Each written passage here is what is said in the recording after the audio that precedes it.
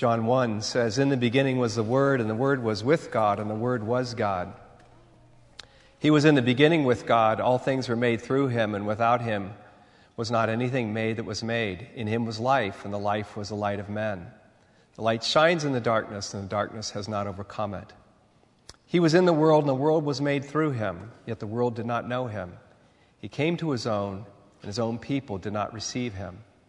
But to all who did receive him, who believed in his name, he gave the right to become children of God, who were born not of blood, nor of the will of the flesh, nor of the will of man, but of God."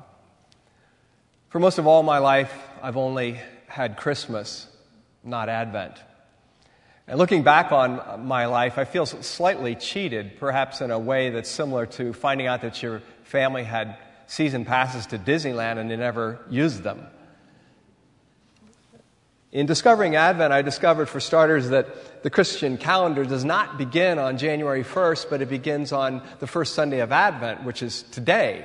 So it'd be appropriate to say Happy Christian Calendar New Year to all of you. The Christian calendar is about marking time based not upon American holidays, but on other significant events, the first of which is the coming of God into the world in the person of Jesus. And this is vital in a culture that has largely lost the meaning of time and views it as one uninterrupted shopping season leading up to the next holiday. So the Christian practice is a contrast to the way that our dominant culture engages time.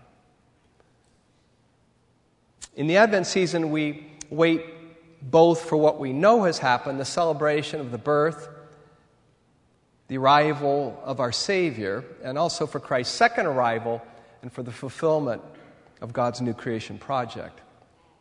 In this way, Advent is a season that holds within it the past and the present and the future. Advent also anticipates Christmas, but Advent is not Christmas. So don't make those two synonymous. At Christmas, the Word is made flesh. Christmas marks the beginning of Jesus' pilgrimage from birth through suffering and death and into resurrection life. And so when you place Christmas within Advent, within that context, then it's fitting that we come to the communion table each week in Advent, because we don't remain at a manger scene longing for some nostalgic past where things were more simple and pristine. In the context of Advent, the manger scene has a shadow of a cross looming over it from the very first moments that the Word becomes flesh and dwells among humanity. Jesus says he has come to do his Father's will, John 4:34. He says he came to do his Father's will even to the point of suffering and dying so that we might share in the life of God. Listen to John 6:38 through 40. Jesus says, "For I have come down from heaven not to do my own will, but the will of him who sent me. And this is the will of him who sent me, that I should lose nothing of all that he has given me, but raise it up on the last day. For this is the will of my Father, that everyone who looks on the Son and believes in him should have eternal life, and I will raise him up on the last day." And that's why we're coming to the communion table each Sunday in Advent. Advent connects the manger to the cross and grounds us in hopeful anticipation of sharing in the victory of Jesus and in God's new creation project. It's as we're anchored in these former times, namely the birth and resurrection, the death and resurrection of Jesus, that we have the grounds to hope and to expect and anticipate new things. Namely, God's promise of newness that will not simply be about recovering the past or the way things used to be.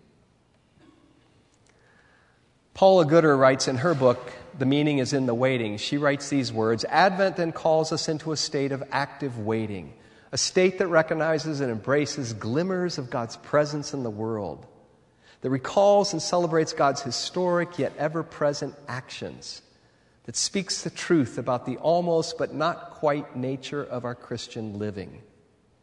Most of all, Advent summons us to the present moment, to a still yet active, a tranquil yet steadfast commitment to the life we live now. It is this to which Advent beckons us, and without it, our Christian journey is impoverished.